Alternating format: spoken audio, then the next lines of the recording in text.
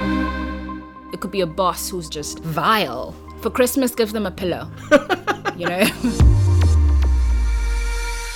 Welcome to Mosaic of China, a podcast about people who are making their mark in China. I'm your host, Oscar Fuchs. Long-term listeners of the show may have noticed that I don't have consultants as guests on Mosaic of China. I only really want to speak with practitioners in one form or another.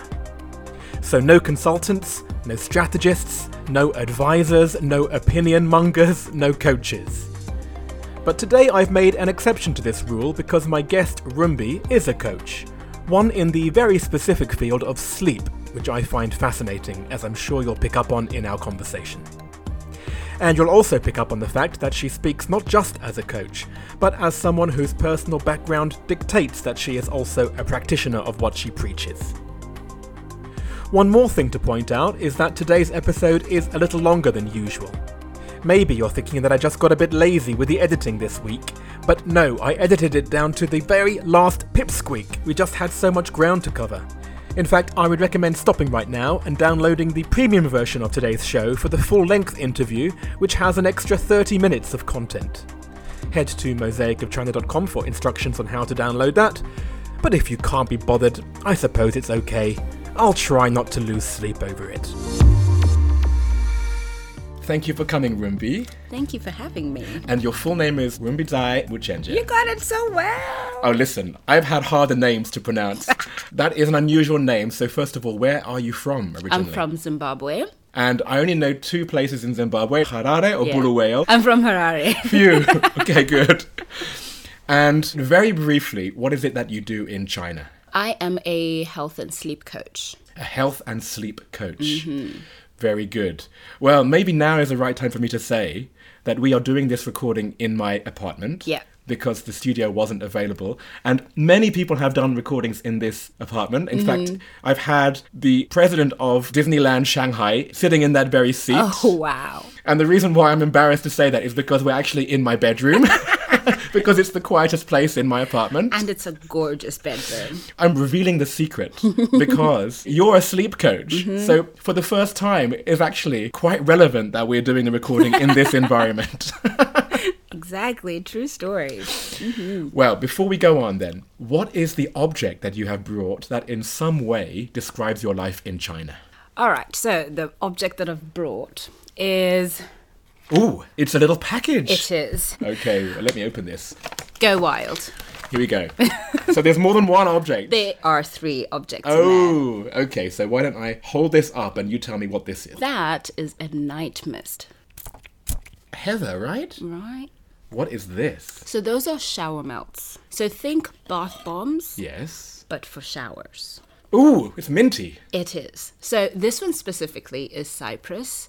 These are perfect to unclog yourself in the morning. I see. And the final one? And those ones are foot soaks. Okay. So ordinarily, a lot of soak salts have been used for the bathtub. And the catch is a lot of people here in Shanghai just don't have the luxury of a bathtub.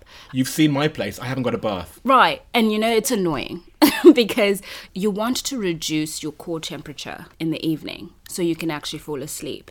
And those soak salts are amazing for you if you just soak in your feet. Well, this is obviously a prelude to our conversation here. Absolutely. All of these things are to do with sleep. Are these products that you yourself create? These are my creations because we need something physical to hang on to as we do a routine. It clicks better because it activates one of your senses. So basically, it's not the core of what you do, but these are little amulets. Absolutely. That help put in your brain the stuff that you're trying to do with your coaching. Yes. Oh, I see. Exactly. Okay, well, what is sleep coaching exactly? What is the purpose of it? Why do we need to talk about it? So sleep coaching sounds as obvious as it is, but it's so complicated because sleep in itself is very complicated. So it's very holistic. Because at the end of the day, if you're trying to fix your sleep and you're not addressing everything else surrounding your sleep, you're likely not going to change it at all.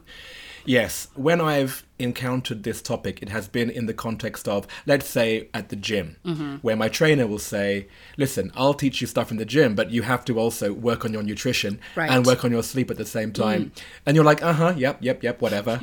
It's very straightforward and obvious.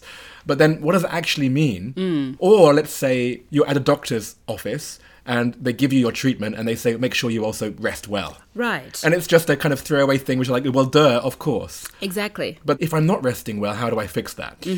So what is the basic fundamental science behind sleep? Oh, there's quite a bit now. What is fascinating about sleep science is that only 40 years ago did scientists actually start to truly try to figure it out.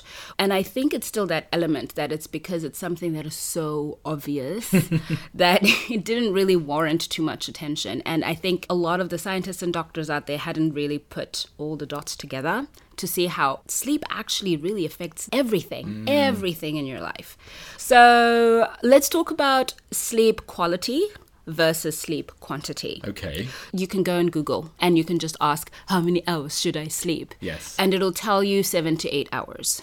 But not everybody actually will get 7 to 8 hours. It is also very individual. You could do just right with 7 hours, and that's not a problem. For another person, it could be 9 hours. Also, like, what is your lifestyle like? If you are training, for example, for a marathon, or you're some kind of athlete, you're likely to need a little more sleep because you're probably using a lot of your energy during the day. Also, your health condition. Are you a healthy person or are you sick? Because that obviously dramatically changes the way you sleep. So just on the topic of quantity, let me jump in with what that makes me think. In the zeitgeist, there's almost a badge of honor by saying, oh, I can get by with just 4 hours. Oh, God, yes. Right? That must be something which you fight against immediately. All the time. And I think it's also something that we have built up simply because we want to get more things done. A lot of my clients, for example, are high-performance executives, and these people have to work really hard. For them, the more time they have to work, the better, even if it means sacrificing their sleep. Yes. And then if that is the message that they send to the rest of their organizations, and then it just spreads that culture down. Right, especially if you look at specific industries like the tech industry. Right. Unfortunately, if you are sleeping anything less than 6 hours, you are drastically reducing your productivity. And there's no way around that. There's no way around it. Yeah. Because sleep deprivation is a little bit like alcohol. It changes the way you perceive things. So if somebody is drunk, they can say, oh, of course I can drive. Sleep does the exact same thing. It makes you think and believe that you can function. And so you don't notice the little mistakes that you do, how clumsy you become, how fatigued you actually are, and that your focus and concentration is like poof. I feel what you're saying. The way that I like to visualize that is where you have your line of equilibrium. And then if you're slightly sleep deprived, your line veers slightly, but it's so small that you don't really notice it. Exactly. And then before long, you are so off your equilibrium. Absolutely. But you don't realize it. There's actually a new term now, which is sleep drunk. Oh. And they've been doing studies in the US and I think a few in the UK as well, where they've been looking at the number of car accidents that were happening over a certain period of time. And the automatic reaction to that was like, oh, people are drinking again. But actually, when these people were given breathalyzers, they had 0 alcohol content in their system, which was absolutely wild because then everybody's like, why are they being involved in such clumsy, sometimes unfortunately catastrophic accidents? Yeah. And they only realize after doing tests and asking them more questions and things like that, it turns out either they were completely sleep deprived or they were on sleep medication. Oh, and sleep medication makes you drunk as well? Absolutely. Unfortunately, what sleep medication does, especially if it's used over a long period of time, it actually starts to inhibit your senses. So just like alcohol. So while it can get you to sleep, it sedates you. It doesn't necessarily give you quality sleep. Because when you look at the stages of sleep, you go through 4 to 5 stages. Actually, every night you go through that cycle 3 or 4 times. But each cycle is about 4 to 5 stages. That's where scientists have come up with 7 to 8 hours, because each cycle going through the 5 stages is roughly 90 minutes to 110 minutes. People that aren't sleeping very well are not having quality sleep. And quality sleep means it hasn't been induced by something external. Because we work with a circadian clock, like an internal clock. Think of opening up a Swiss watch. And it's got all of these little parts all turning at different times, different lengths. When all of that is happening correctly, you have perfect time. Yes. So that's exactly how our bodies work. Our heart has its own cycle. Our kidneys have their own cycles. Our liver, everything has its own cycle. Even our brain has cycles. So if you are overstimulating your brain past bedtime, then you're not allowing it to fully do its job, which is not just thinking. From the minute you wake up, your brain starts to produce a waste product called adenosine. Okay. As you go through the day, the more adenosine is accumulating. Now, why is this important? Adenosine is called a sleep pressure. It makes you want to sleep. It gets you tired. Oh. If you are not sleeping well, either you're going to have too much adenosine, so you're going to be so sleepy during the day, or you're going to have no adenosine. To make you feel sleepy again. To make you feel sleepy again. When you talked originally about how it's all holistic, Yeah. we've gone full circle, right? Because there's this thought that, oh, that's so basic. We're now so much more sophisticated. Yes. And then you kind of forget the fundamentals. Exactly. And then now we're kind of like, oh, wait a minute. We need the fundamentals. Yeah. We are going backwards. And it's not necessarily a bad thing. Because this is the thing, right? I mean, when I think about the complexity that we've built into these lives compared to just waking up in a cave, bashing a small mammal, eating Exactly. it, and then falling and asleep. eating just enough. We were not even keeping anything. Well, let's talk about diet then. What is the connection between diet and sleep? So diet is directly connected to your gut, obviously. And apart from your brain and your heart, the gut is king. If your gut is not okay, nothing is okay. 3/4 of our hormones are actually manufactured, or at least the process begins, in the gut. Oh, really? So even your immune system, we used to think 100% of your immune system is made in your bone marrow and in your spinal cord. That's not actually true. It starts in your gut. It starts in your gut. Interesting. So if your diet is terrible, any of the hormones that are being manufactured are not going to be good quality. Your nutrition is key to maintain, obviously, good health. But in this aspect, because we're speaking about sleep, you must have a good diet. And a good diet isn't a keto diet, an alkaline diet. It doesn't have a name. A good diet just means you know exactly what works for your body, and you are eating enough for your body, and you're eating at the right time for your body. Yes, the time thing is interesting, because then this links back to what we were talking about with cycles. Right. Exactly. You have to be consistent. Our bodies are very good at keeping patterns. So if you are messing around with your diet, on Monday you have breakfast at 8, and Tuesday you have breakfast at 11, not only are you potentially confusing your stomach in terms of like the enzymic releases, you are really confusing your brain to understand, when am I expecting to eat? So this is when people are overeating. Your brain now doesn't even know when it should tell you that, we're hungry or we're full. And because you're overeating, you're likely having too much sugar. Because usually when we're overeating, rarely, very rarely are we eating Celery. No, that is not what we are doing. Oh, you know what? Today I had so much cucumber. Yeah, I've never heard that. No. So unfortunately, if somebody is overeating, it's going to directly affect your sleep cycle, because sugar on its own is actually a stimulant. Right. So your diet plays an immense role. Yep. Okay. So, as we're talking about this, You'll hear in the way that I'm reacting, like, yep. It's because none of this is rocket science. But you have to kind of be a superhero to actually manage all of these things together. This is my experience of finding out about sleep, is that I do the research. I found out all this stuff already on Google.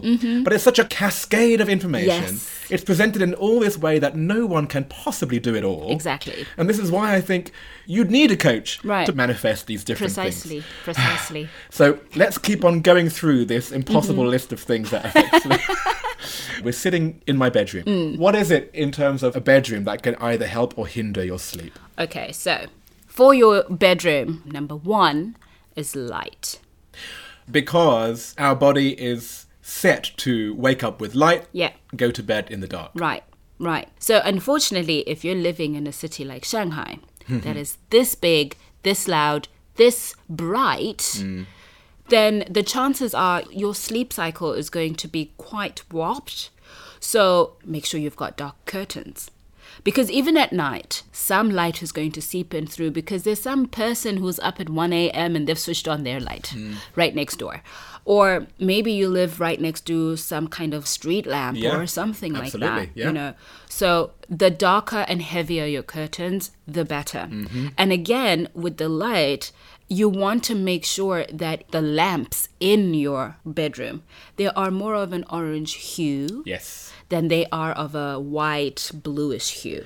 When they discovered fluorescent light, their idea was to make electricity affordable to a broader range of people. Right.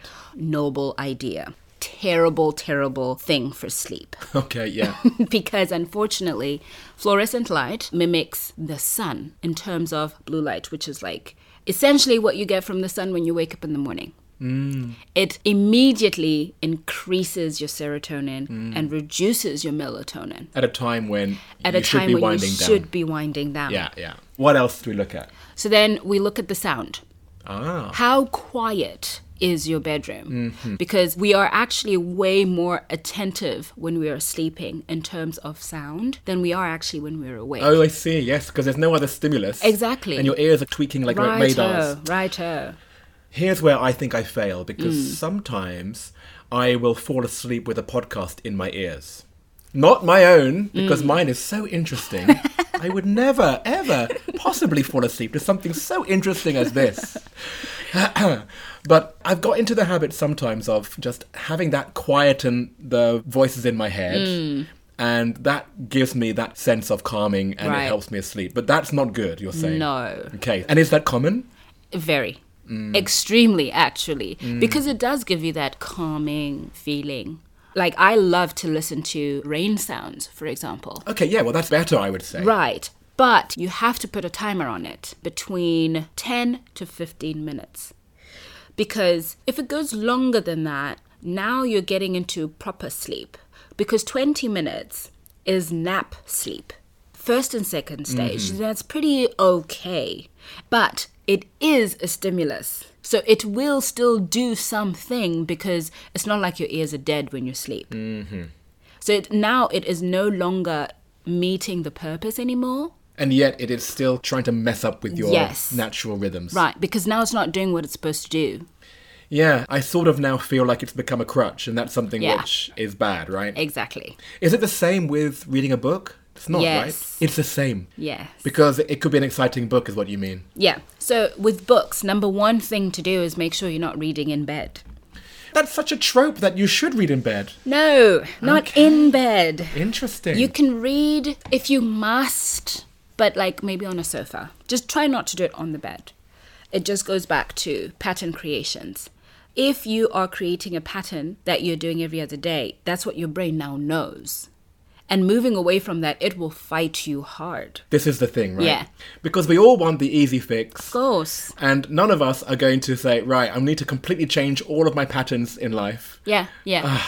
See, the thing is, I feel like today's society is a microwave society.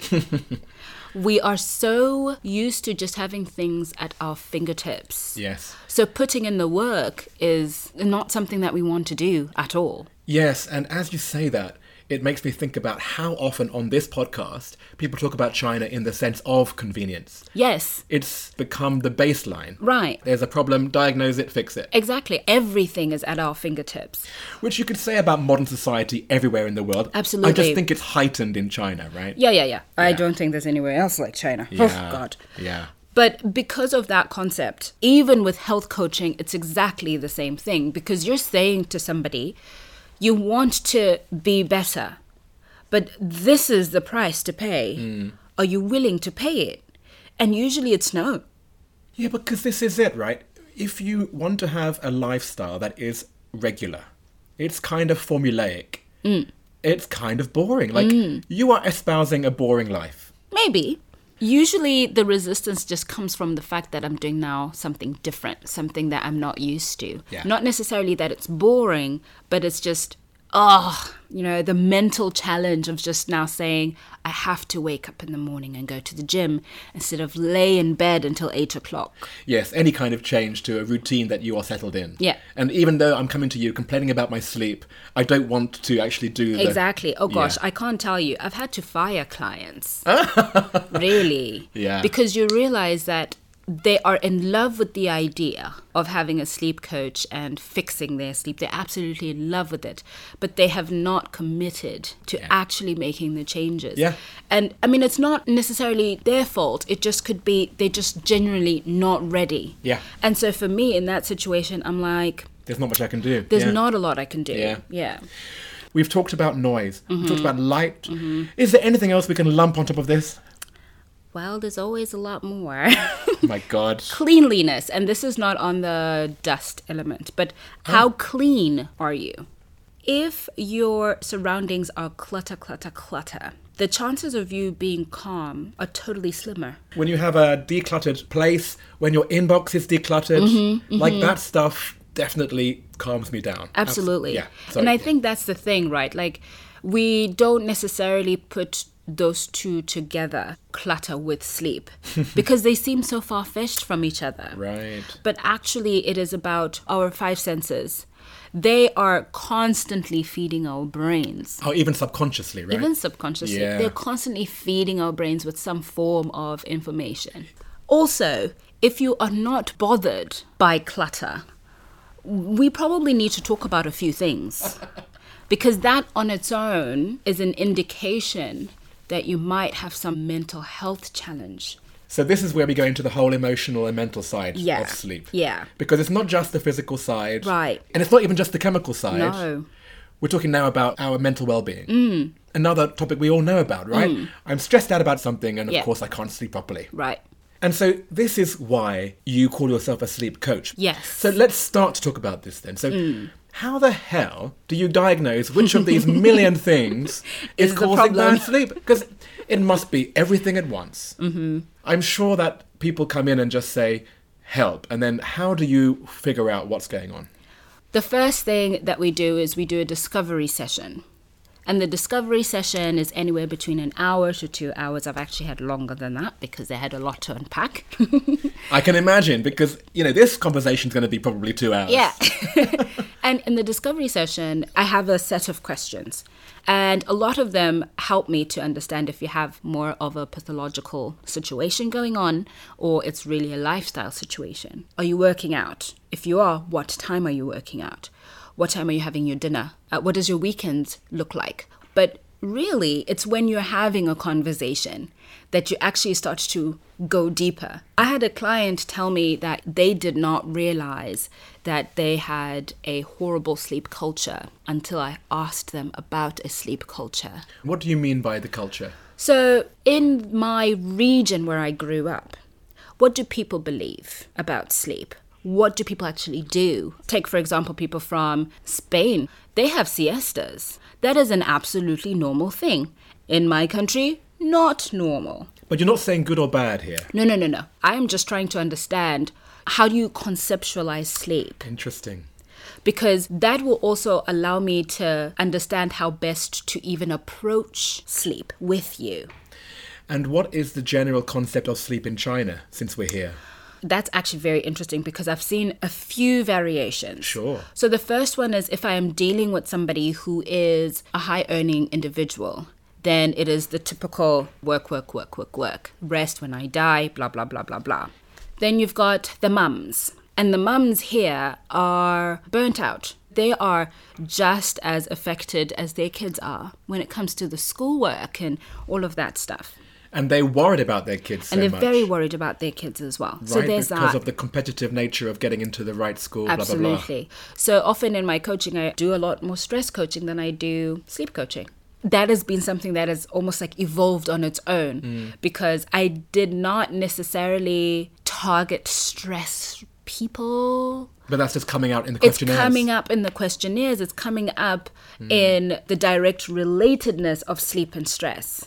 Which then goes into the whole family situation. Yeah. And then suddenly you're a marriage guidance counsellor. And I'm just like, well, I need to send you to a good friend of mine. She's a relationship coach. Because it's so broad, Yeah. this must happen quite a lot. Like you go through a kind of funnel and then at the end it's like, right, I've done all that I can do. Yeah. Now you have to go to a hospital. Now you have to go to a different coach. Yeah. Now you have to go to a dietitian. Exactly. So I work with Jiahui Hospital at the moment with their sleep department. I see. So there are sleep departments in hospitals. They are, which is wild because most of us don't know that. And are they doing the same thing you're doing? No.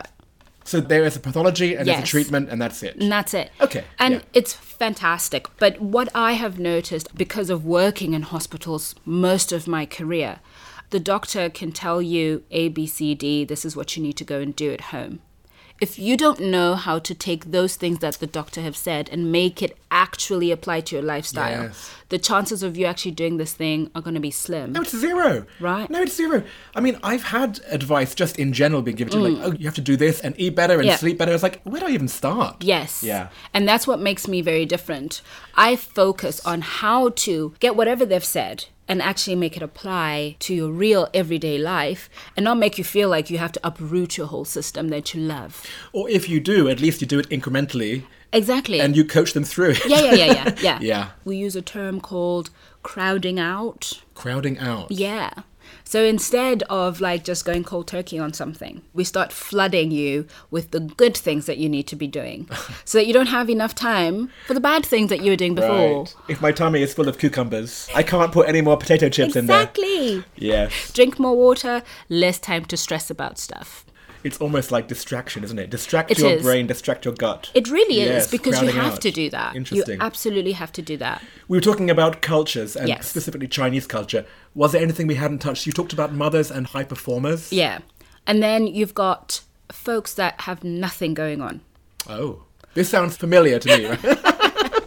where their schedules are very sui bien. They don't necessarily have to be waking up to do something specific unless they make the option. So you're And, saying like, zero routine, yeah. which is the bane of sleep, right? Yes.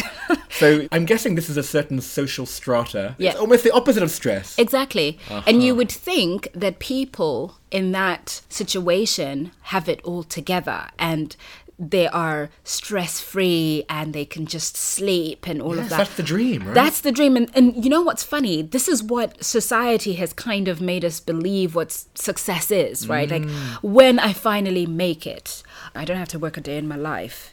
But actually, that is the worst thing you want to do for yourself. Yes, because that's the trope where somebody retires and Yeah. they die the next week, right? Exactly, Yes. exactly.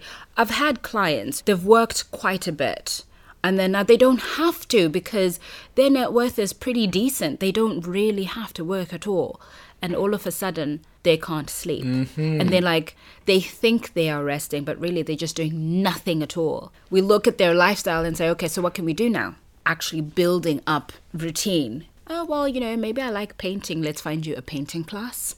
And unfortunately, those are the most common things that I see in my practice. Oh, really? Out of everything? Yeah. It's those people. Well, I guess because what you're offering is a service which people would still see as luxury right now. Right? It's not something which is on every street corner. Yeah. So the people who are coming to you, they have a certain disposable income. Yeah. And that's now self-selecting the kind of people you see. Exactly. Interesting. Yeah. It's the everyday person who's suffering quite a bit. Much more. Yeah. And it's the everyday person who is reducing their life expectancy because of sleep deprivation and stress and all of these horrible things. Ruby, all of us are. Yeah. I mean, I can't think of one person who doesn't have some kind of issue with one of the things we've talked about. Yeah, that's the thing. And it's frightening. We have gone so long doing these things, being these things, that they're almost a non-conversation point. You know, I always say we are still children. So think of a toddler. You know, if they don't get enough sleep, the world will come crashing down. They will scream, yell, have a tantrum. Yes. We are literally like that. The only difference is we're not going to throw ourselves on the floor and roll around. No. But it could be a boss who's shouting and they're screaming and they're just vile. These are toddlers who haven't had enough sleep. Exactly. Oh, gosh. For Christmas, give them a pillow. You know, potentially this could be the real reason. And we might not have those emotional outbursts like that, but we'll have internal outbursts. Oh, I see. The way you think of yourself is diminished simply because they are underslept. There's such a thin line between being mentally healthy and unhealthy. And that line is actually predominantly sleep. It's so funny. Doing this project, I like to have people sitting in that chair who come from all kinds of backgrounds. And what I tend to experience through them is that somebody who is a historian will just see everything in the context of history. Someone who is in marketing will see everything as controlled by marketing. And that's the lens they see their life. Everything is to do with sleep right there. I mean, you must have friends who are like, Rumbi, shut the all up. The time. All the time. Because, yeah, you will see people and you're like, oh, that guy's got a slouch. Yeah. Sleep. Like, oh, that guy's not in a good mood. Sleep. Like, oh, that guy's blind. He's not getting enough sleep. Just yesterday, going for lunch with my friends is torturous to them, I think. I also have to genuinely turn it off. What about for yourself then? Do you allow yourself to not follow every single rule? Yeah, I do. Right? So let's just be honest then. Which of the rules that we've talked about, not rules, but you know what I mean? It's these things that affect sleep. Which of them do you allow yourself not to follow? So it doesn't happen very often, but often enough. And that is sleeping with my phone. So you do it too? I do. And you know, it's such a thing. But just recently, I started sleeping with my phone in my kitchen now. Yes. Because it's far enough for me not to feel like I need to go there. I don't know anyone who does not sleep with their phone charging next to their bed. Yeah, and in fact, you put your alarm clock on your phone, right? I don't wake up with an alarm anymore. Ah, yeah, this is going to be another thing, right? Yeah, because I've listened to my body. And now I know the best time for me to go to sleep, naturally, and the best time for me to wake up. But you have to take time to actually understand your body. How are you feeling if you're waking up at 6 o'clock? How are you feeling if you're waking up at 7 o'clock? Okay, but you're a consultant and you can work with your own hours. Yeah. What if you have work and you have to get up at 5:30?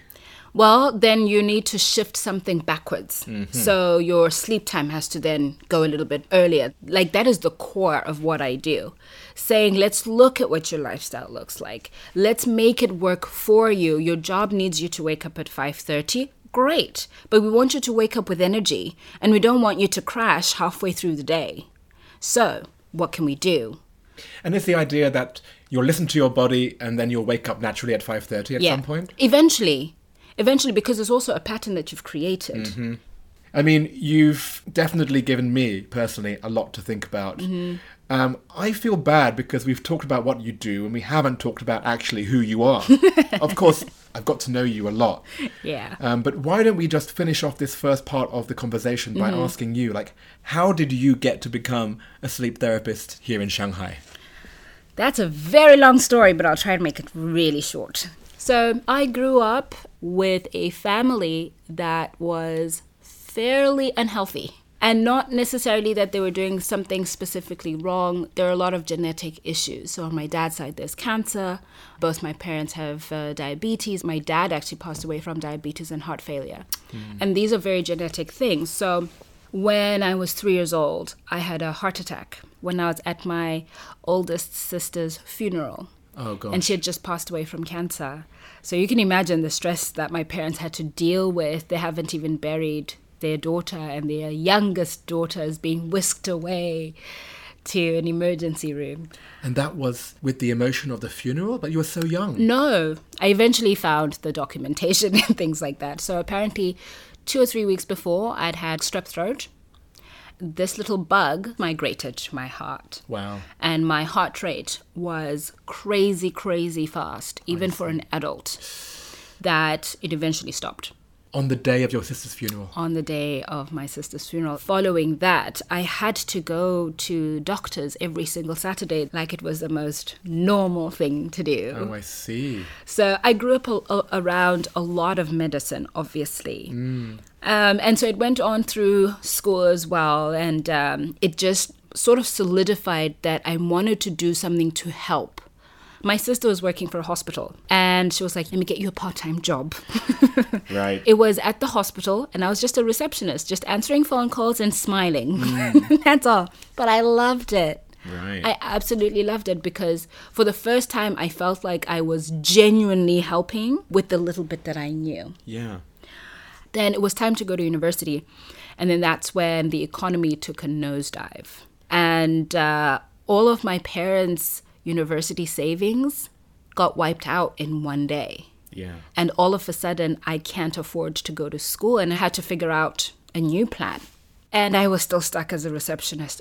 I was always found wandering the corridors and talking to patients. This is starting to sound something like what you're doing now. Yes. I see. That's where the spark happened.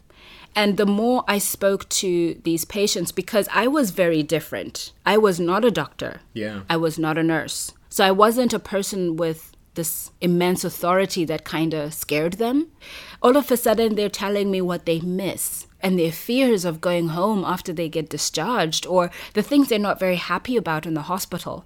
And I would start telling my GM, hey, so I just kind of talked to a few patients and they said, maybe if we did this instead of what we're doing now, they would be more comfortable. So I ended up having a whole department. Oh, what? Yeah. So with that, fast forward, I get an amazing opportunity through my uncle. And he says, well, why don't you go to China? Go and see what's there. And I'd never, ever thought about China at all. Amazing. When I came to China, I found Chinese medicine because I was not feeling well. And I think it's just a complete culture shock. Yeah. So my friend then says to me, have you tried Chinese medicine? And I walk in and this doctor clearly sees I'm sick. And I was so scared because I'm all by myself here. Yeah. Luckily, the girl at the reception could translate. She's like, he says your heart rate is so fast, you're going to have a heart attack. He's going to do acupuncture. I'm like, what's that? Oh, wow. I didn't even know what that was. So he does literally 3 needles. And in 10 minutes, my heart rate calms down and I don't feel like I'm about to die. Oh, my gosh. And then he says to me, I'll treat you for free.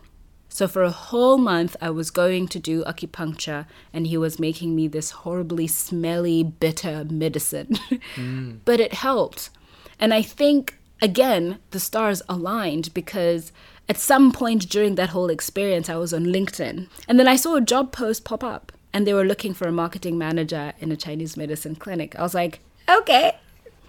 And we worked pretty well together. And that's when I was like, mind blown by the concept of Chinese medicine. The holisticness is what really just hooked me because I was like, this is not something that Western medicine ever teaches. They eventually gave me a work visa and I felt home.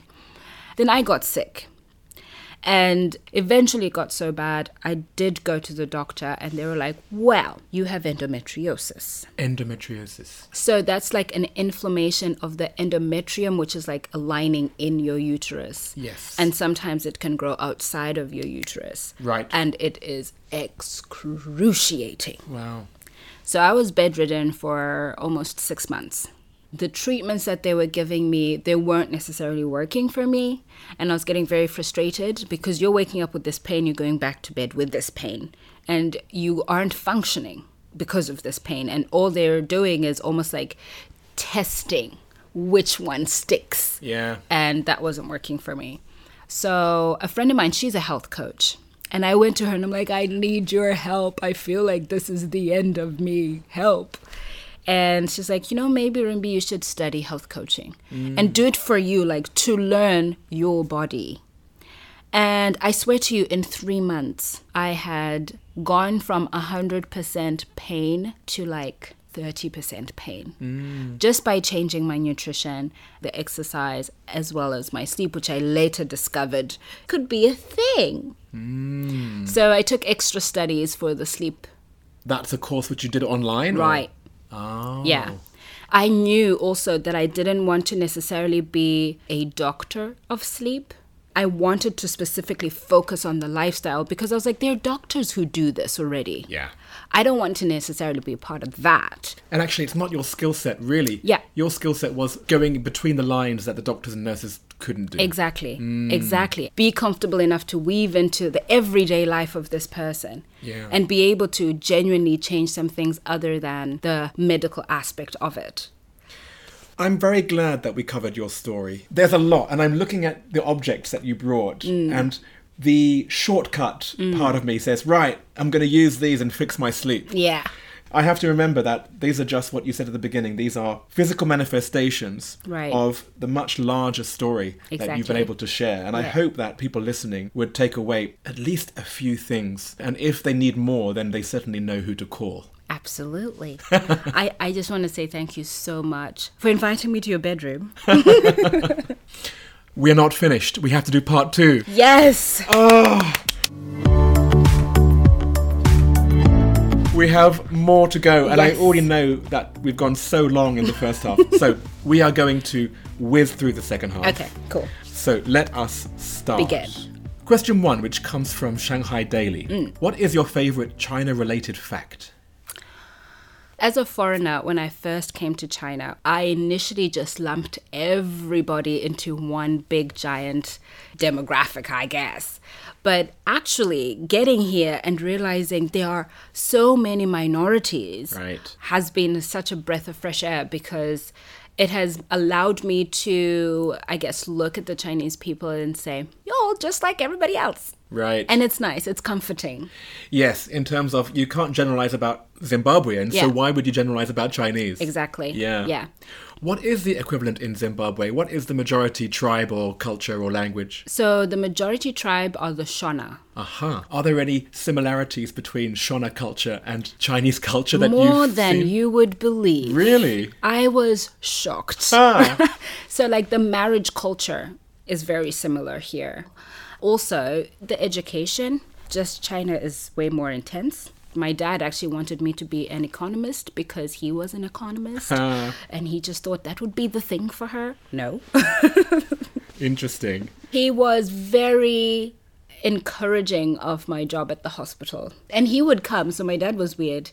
He would come and he would sit just in front of me and he would sleep. Just to be there. How funny. Another sleep connection as well. Question 2, which comes from Rosetta Stone. Do you have a favourite word or phrase in Chinese? Mama hu hu. Mama hu hu. And the reason why I love it is because it was one of my very first words that I learned. It's often the first word that a foreigner will learn. And I remember our Chinese teacher, because I did a full university education with Chinese, like for a full year. Wow. So it was very structured. And I remember my teacher, she would always say, Chinese people will immediately think you speak good Chinese. Really? But now I don't even use it anymore, because if you use it, people are just like, your Chinese is very low. Yes. It's one of those things that actually only the foreigners seem to say. Exactly. Which is interesting, because in this podcast, I assumed that it would come up more. It hasn't. There's only one other person who said it, and he was Chinese. Really? And when it came out of his face saying... You're just like...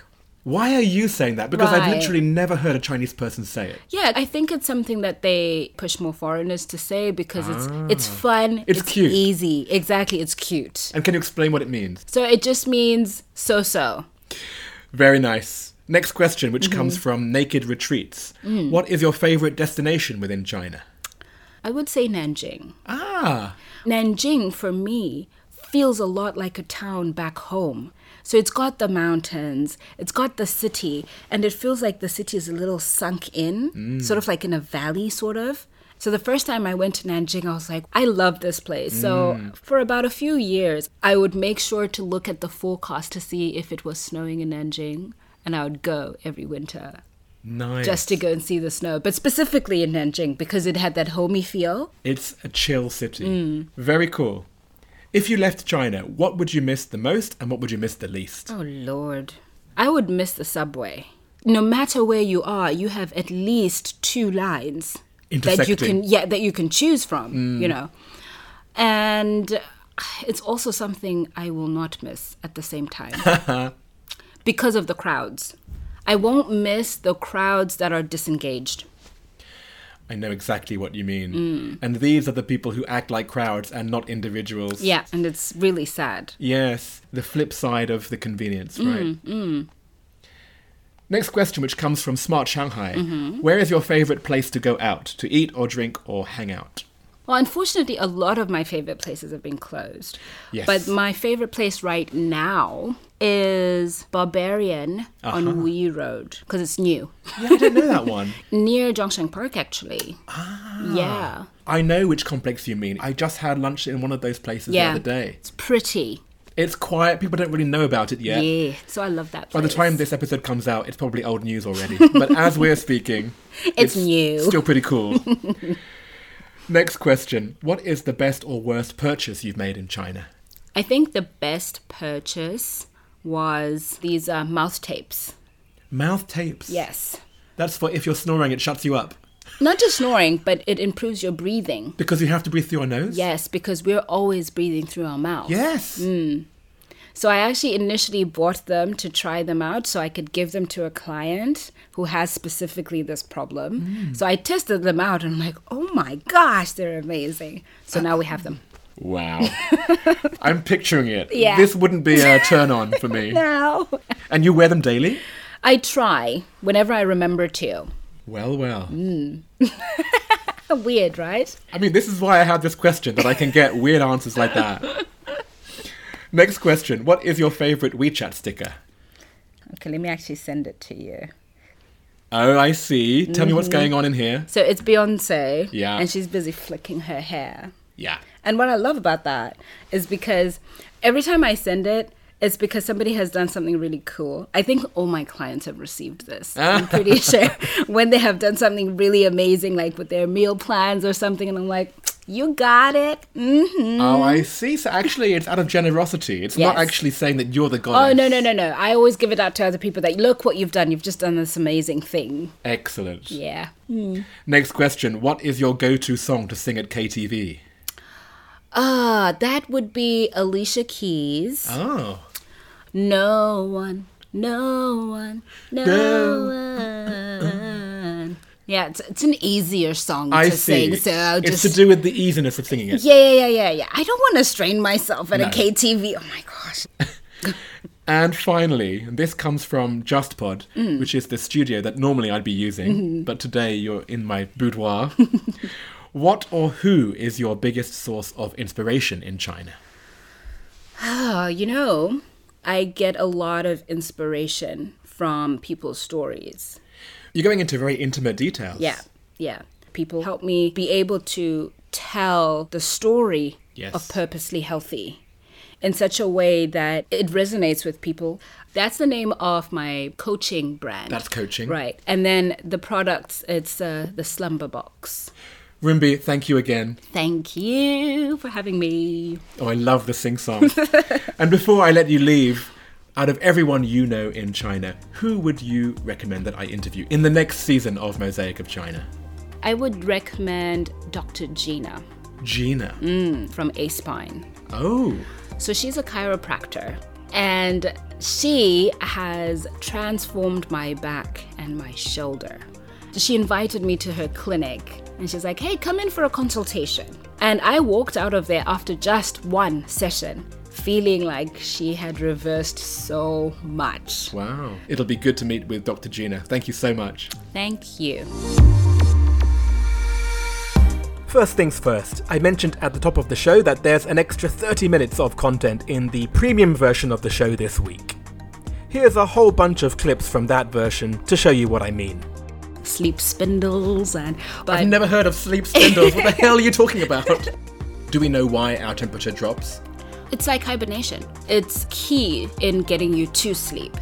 Say, Salibonani. And everybody, Salibonani! Everybody was just saying hello. The whole bus. Usually people like that eventually can start having headaches the minute they wake up. That can't be Rumbi. She's not that fat. And I had swollen. Oh, gosh. So that's when the real alarm bells went off. There's actually a very interesting phenomena that's been happening lately. Social jet lag. Social jet lag? Yeah. Eventually your body starts to suppress its own production because our bodies naturally produce melatonin. Oh, I see. You must lose some clients immediately at that point. Sometimes. Right? Sometimes. Like, don't talk about my life, just fix my sleep. Right. So I get in, get him out, and start to do CPR on him. Unfortunately, he passed away. Gosh. Okay, so no snoring during stage 3. That is an actual problem. It is not normal. They're like, if I can't sleep, I'll just wake up my wife.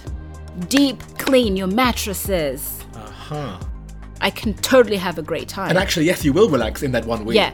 Then I come back, my life is still the same. Yes. It blocks 4th and 5th stages. Oh, so you never get the deeper You don't sleep. even get it. I wouldn't touch the kitchen surface over there if I were you. With that system, they're like, you want to create a department? I'm like, let's do it. It's like, screw you, I've done it for the man the whole week. Now I'm going to do what I want. In China, that's an actual thing. Sleep revenge. What? Sleep revenge. Initially, I wanted to be a doctor. Yeah, right. And then I was like, no, I've seen too much of them. No. I've posted a bunch of images on social media alongside today's show, including details of how you can reach Rumbi to get 20% off a customized sleep coaching program, valid for the next 3 months, or 15% off Slumberbox products, valid until the end of December 2022. Just quote Mosaic of China and the discounts will apply. Mosaic of China is me, Oscar Fuchs, with artwork by Denny Newell. Coming up right now is a catch-up chat with the Armenian violinist Astrid Pogosyan from Season 1, Episode 4. And we'll be back with another new episode next week.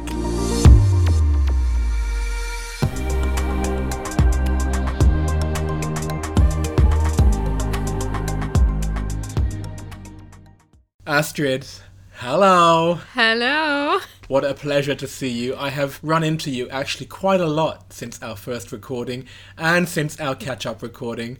In pandemic years, I've known you for a century. Exactly. Well, for anyone who doesn't know you, you were the first non-Chinese management employee in the 150-year history of the Shanghai Symphony Orchestra. So I guess I should ask you, what's happening at the orchestra? What's going on? Well, it's been a challenging time, I guess, for all the industries, including ours. But I mean, entertainment industry, it's probably one of the most sacrificed industries for these times. Especially for the times when you think like you already recovered, you're back to normal after 2020 hits you again. Keep making plans and changing it, keep making plans and changing it. But we are still going forward with these live performances. This is the freedom time. Well, I remember the first lockdown because that was during our first catch-up. So you're from Season 1, and then when we had our catch-up for Season 2, you were saying how actually it was quite manageable because during that time you could still do some kind of small events and you could broadcast them, right? You had like little quartets because people could still get together, just there was no audience. I guess this time it was very different. This time we had a lesson from the 2020, so we kind of already knew what to do, what not to do. We had this weekly concerts every Friday streaming. You did? Yes, doing a streaming of our previous highlight concerts, your previous including our world tours, and it was the actual whole program by Shanghai government as well. Different cultural institutions from Shanghai that would stream different days, evening concerts, ballet, dances, or like anything culture related. Wow. So they would stream an hour. Day was Fridays. That's why you have to actually be really active before this force majeure situations. So once this thing happens, you have some kind of materials to use while you get back to normal again. So you had a bunch of recordings just ready to go, right? Yes. So we worked on that way, and it was a good chance for us as well to recap to all those moments, because we forget a lot of good stuff we've done, because you keep moving forward and you know you have done it, but it's just like, passing by. Especially when you are stuck at home, those things feel even more like precious. So it's like a good reflection time as well, in a way. Well, if anyone listening has not been to the Shanghai Symphony Orchestra, I do recommend you go. It's an amazing building. You actually gave me a tour behind the scenes. This is now 3 or 4 years ago. If you are not into classical music, give it a try, because you might find that you are, right? Exactly. And personally, of course, you are a violinist. That's how you came to this profession. In lockdown, did you play for your neighbors? Yes. And then what I found is, like, maybe one thing you should consider when you rent an apartment somewhere, just try to check whether you have any musician neighbors around. You have quite an entertainment. Yeah. And you have live music happening.